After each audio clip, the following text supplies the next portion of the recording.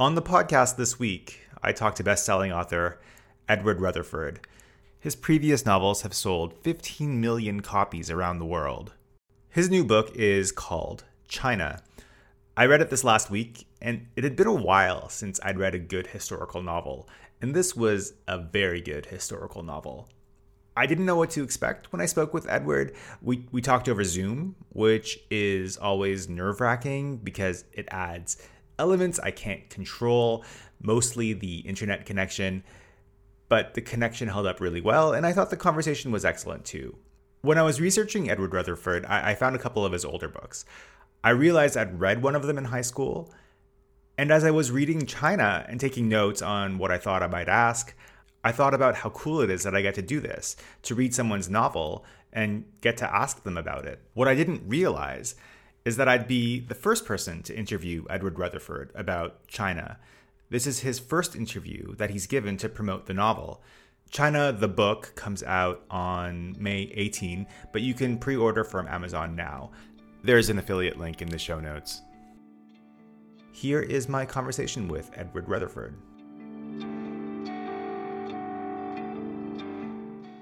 Edward Rutherfurd is the author of 8 best-selling epics, such as Sarum, Ruska, and London. His new novel, which will be released in May, is called China. The novel begins amidst the opium trade in what was then called Canton, and takes us through to the end of the 19th century and the Boxer Rebellion in Beijing. Edward Rutherfurd joins me over Zoom from New York. Thank you so much for joining me. My great pleasure. China, the novel, is set between 1839 and 1900. Why did you want to write a novel set in China? And what interested you about this time period? Well, first of all, I should say that my interest in China actually began when I was a child. My godfather gave me a book on China when I was about, 11 or 12. It was quite tough going for a boy, but it was very, very interesting. And in my mid-teens, I don't know if you've heard of a scholar called Joseph Needham. He wrote this huge tome on science and civilization in China. He came and lectured at my school. I was absolutely fascinated. Actually, a little after that, I did start trying to learn not only some Chinese history, but even practiced in the school holidays. I got a Chinese teacher to come and give me some lessons. In terms, however, of getting to a novel or a sense of, something one wanted to do in life, my grandfather had been in Tsarist Russia for some years. And I was very, very fascinated the way a child can be by this. And I actually did study Russian at school. And so by the time I got to my late adolescence and looking towards university, I got it into my head that somehow I was going to become a world statesman, that I was going to be an expert and fluent in Russian and Chinese, and I was then going, rather like a sort of Kissinger figure, to save the world. It was an adolescent idea, you understand, but it was well-intentioned. Fast forward some decades, I become a writer. I wrote this big novel on Russia called Ruska. That was an enormous effort. I couldn't even hope to undertake quite such a thing today. And Russians who've read that book have said that I caught something of the psyche, something of the atmosphere, and so forth. Now, whether I will have done that with the China book, I cannot say. That's for others to say. I suppose in my mind was always the idea that at some time I might do something similar for China. The thing was that I didn't have so much of the language, or hardly any really, and I couldn't figure out how to do it. I normally have quite a few projects under development because they take years to sort of mature, you know. At this moment, I have 6 projects under development. Then sickness intervened.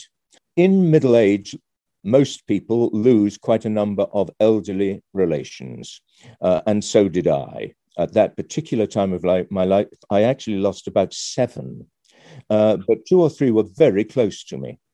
And the trouble with that is it's not just the final illness, which can be very protracted and you're there for it, but it's also the cleaning up afterwards. You may have to clean up, not only deal with their estate, but clean up their house, sort all the papers they've accumulated over, decades and all the rest of it. And it takes a lot out of you. And I got very, very run down. And I actually developed pneumonia. And my doctor just told me to stop everything.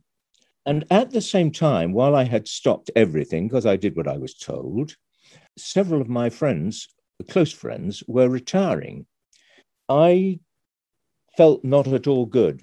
And so I decided I would retire. My retirement present to myself was a big holiday in China, which I had never visited. I had a huge and wonderful time in China. I did all the things, the Three Gorges, Beijing, the Wall, etc., etc., etc. I went to the Summer Palace. I went to Zhengzhou. Just near there is the place where there have been a number of huge floods, the famous man-made flood of 1938, but an equally important flood in 1887, which is largely forgotten now, and which became a big scene in the book. And when I got back from that, I had been in another project, not a China project at the time when I got sick. And I went back to that, and I wasn't really up to doing it. I fiddled around with a few little short stories and stuff. And gradually, over the months, as I kept recovering my health myself, the subject of China came up with friends. They said, "Oh, well, you were in China. You must have views about this and that." And we talked, of course, about events in China. It struck me from my reading and what I'd absorbed more and more that I wanted to do a book on China, and that I could see a way of making it not, it's not a small book now, but not so humongous that I simply could not handle the material. And the natural place, if you're looking at China today, it seemed to me, and still does, was to look at the 19th century, the century of humiliation as it began, the failing dynasty, the mandate of heaven being withdrawn, and the foreign powers taking great chunks out of China. And all that, it seemed to me, had enormous relevance for what we're seeing today.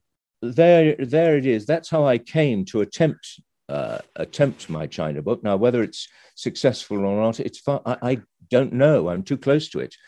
But I hope it may be interesting and possibly useful. So I found that so much of your novel is the story of two civilizations that struggle to understand each other.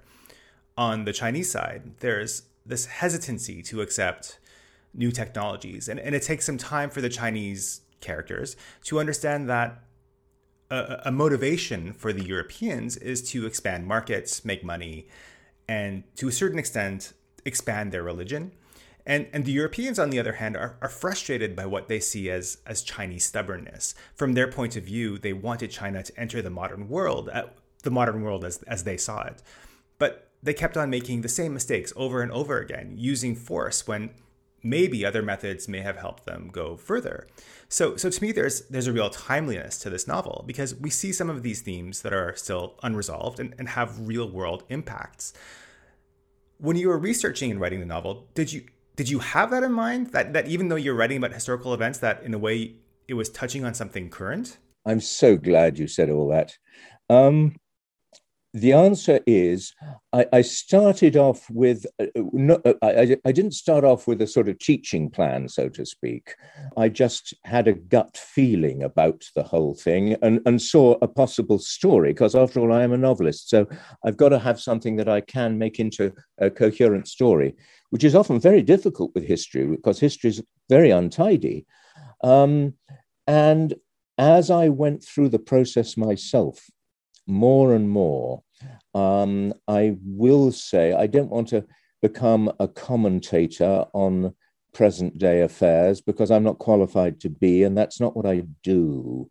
But that said, it did seem to me that if I could try as a novelist to humanize the story and do the show the very things that you have just described. It's not that history happens by blind historical forces. It's just ordinary human beings misunderstanding each other, making mistakes, and so forth.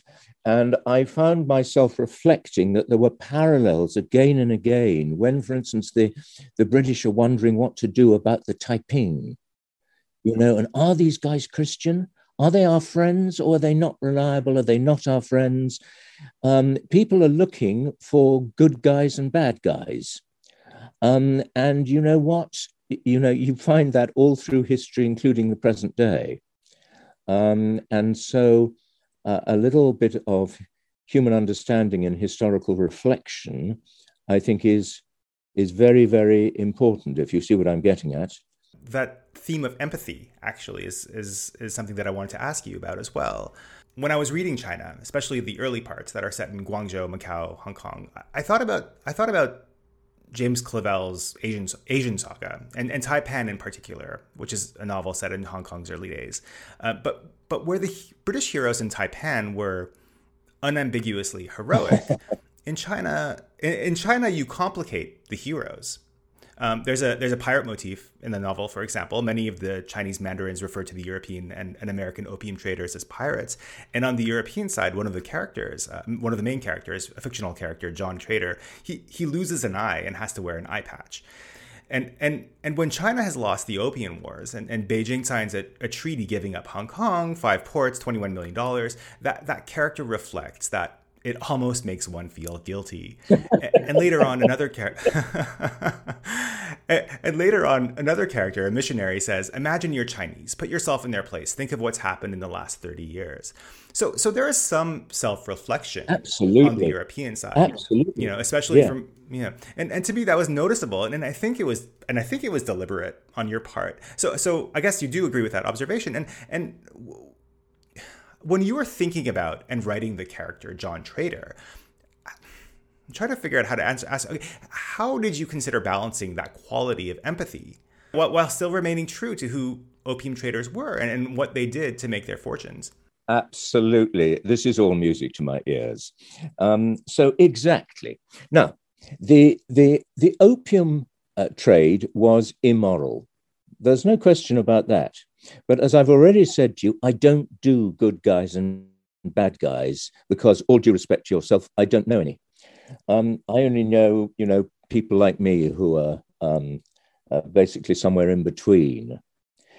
So I ask myself the question, okay, I need an opium. There's got to be, when you're putting the book together, you've got to find characters who are going to illustrate, the main things that are going on. And so obviously there's got to be an opium trader, and I called him Trader.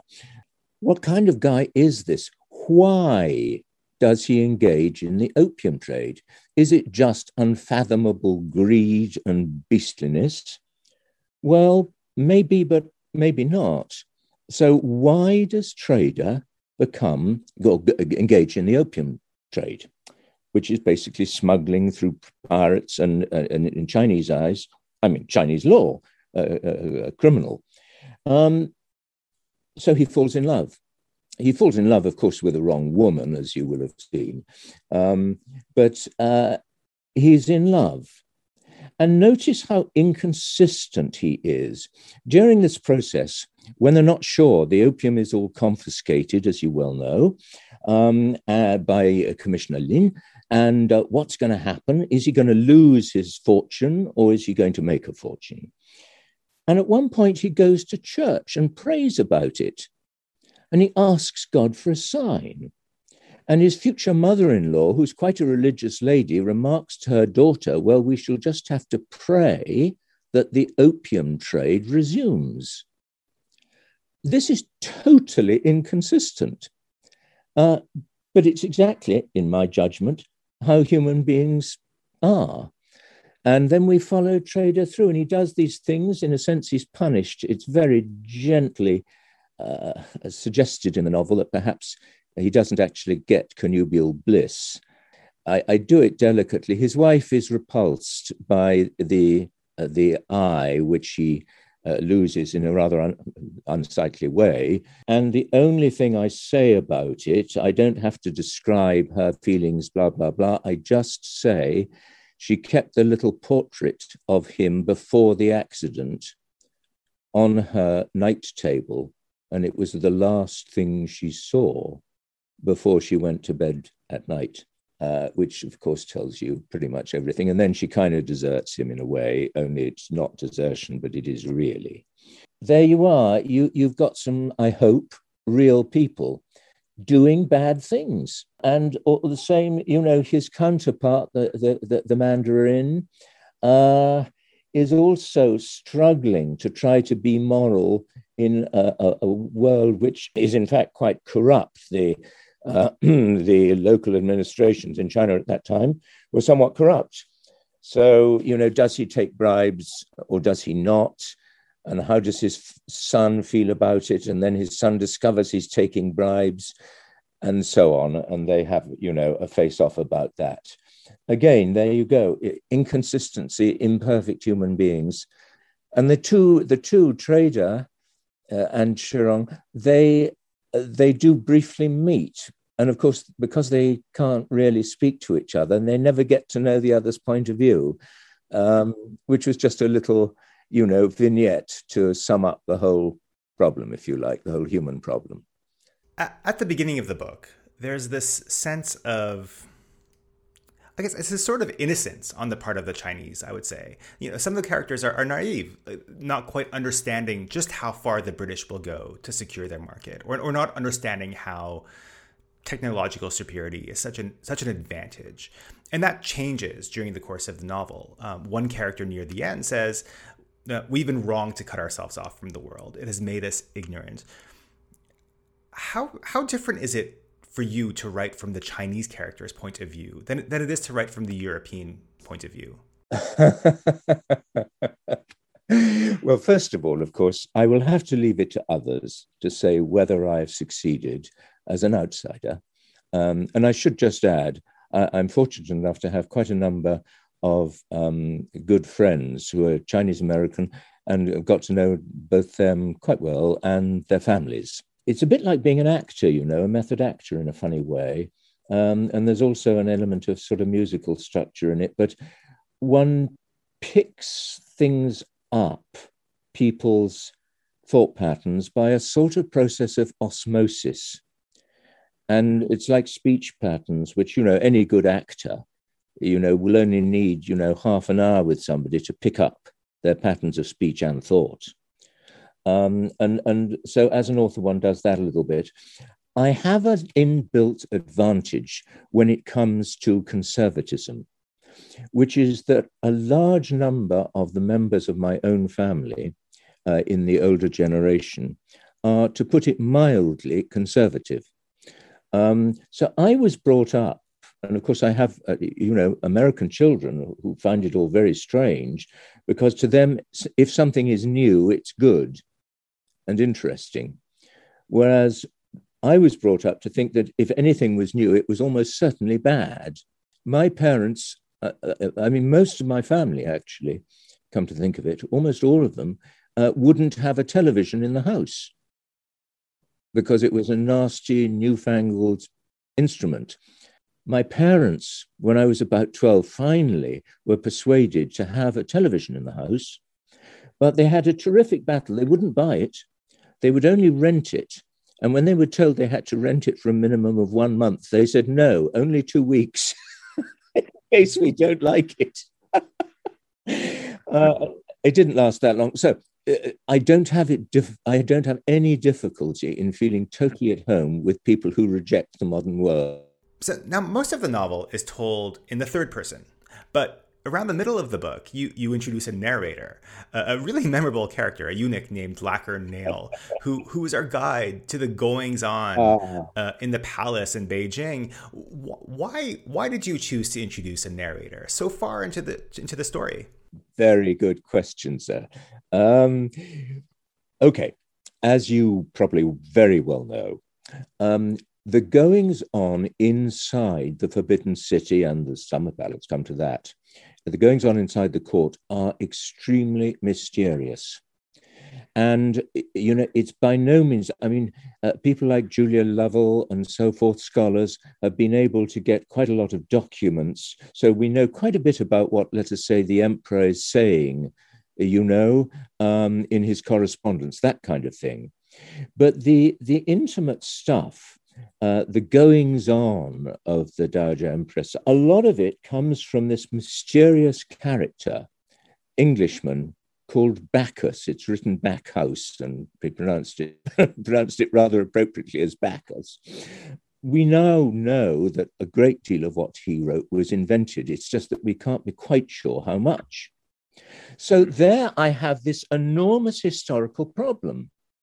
I've got, as a novelist and so forth, I've got to have lots of scenes set inside the court, and everybody would want to know about Cixi. But how do I do that myself when I can't actually trust an awful lot of what has gone out, certainly into popular histories? Because it's all, sourced, or so much of it is sourced if you go into indexes on, Backhouse and Fry. I thought, well, the only way to do it is to have a first-person narrator, because with a first-person narrator, you can't quite be sure what their own biases are and whether they're telling the total truth. And so I see her through the eyes of him.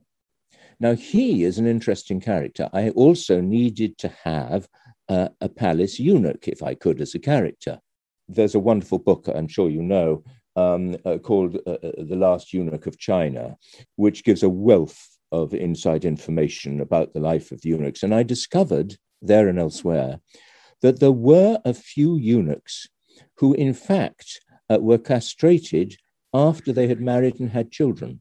If you're trying to write, it's the outsider is very often the best way, the way into describing the world of the insiders, because you have contrast. So, and as you will know from the tale, he has a lot of trouble because some of the eunuchs don't like him because, he's gone out and had children first and they never got the chance. And he falls in love with Cixi. So that's how and why I chose him. And I have to say, his voice originally was based on on a bookseller I knew, because you need to find a voice, an English-speaking voice. The person concerned is no longer with us, but then it took on a tone, and I must confess that I had a lot of fun with my character, and I don't want to give a spoiler alert, but right at the end of the book, there is a piece of Chinese history where nobody's sure what happened, one particular traumatic event. And so I simply have him claim for himself, whichever, obviously the reader knows is impossible because he's a fictional character, but it fits. You'll understand what I'm talking about. It fits the case, I think, quite nicely. I hope so. Despite living in China, I didn't know much about the Opium Wars, the Taiping Rebels, or the Boxer Rebellion before reading your novel. And I don't think I'm alone. On your website, you have an interesting opinion piece on the ethics of historical novels. You write, the writers of novels and the makers of movies need to beware. The way that we depict history will enter the general consciousness. If we misrepresent the historical record, we may be contributing more than we imagine to the way that our readers consciously or subconsciously think about the world. How did you make sure you did not misrepresent the historical record in the story you tell about China?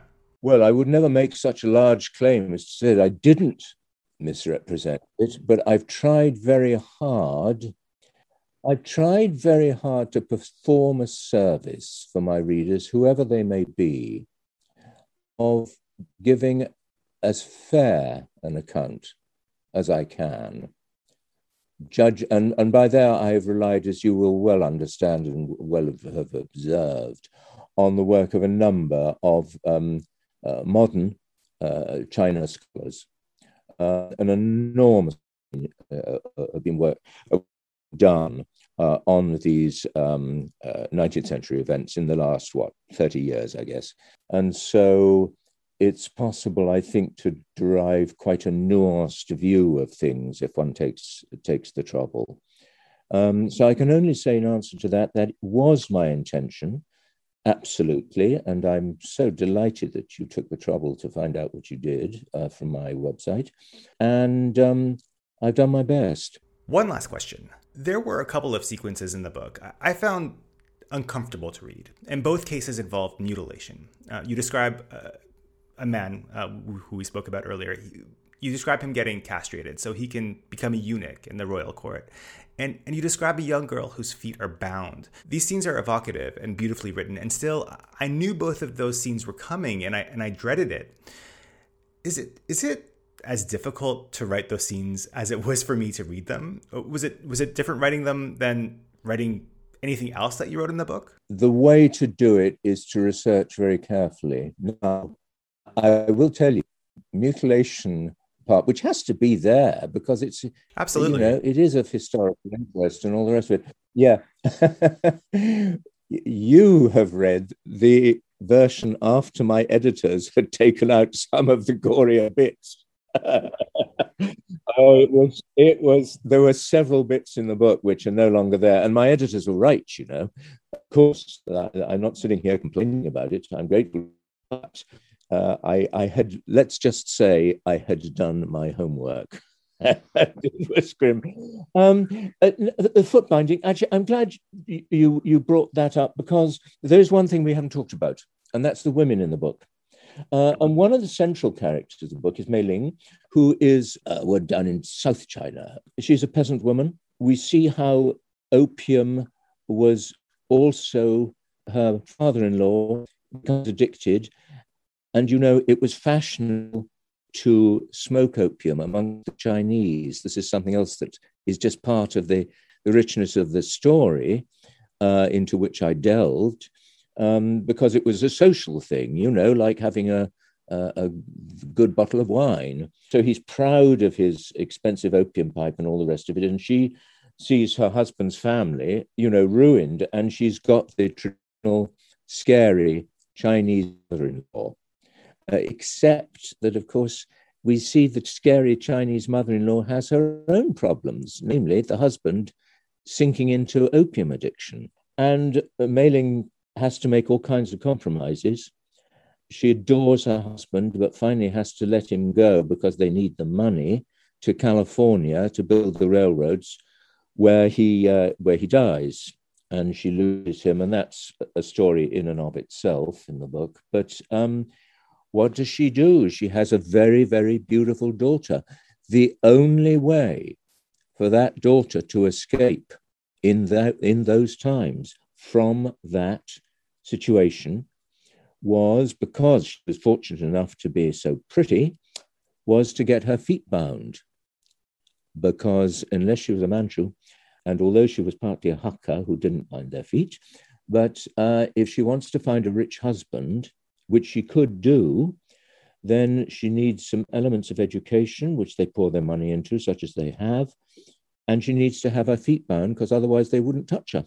All those compromises are there, and I deal in quite a light-handed way, but it, of course, has to be clear with the pain of foot binding and how incredibly prevalent it was. Then later, that same lady, Mei Ling, peasant woman, has to do something else to protect her daughter, which again makes her face a big moral dilemma. That physicality, it's not just a question to me as a writer, a novelist, of the moral dilemma, but the physical actuality of it. What did it, feel, smell, look like? Because that's how people were actually living. These people in these grand historical events were living in the middle of that reality. There we are. That's what I do. I enjoyed the book very much, and I really enjoyed talking to you as well. Thank you so much for joining me. My great pleasure.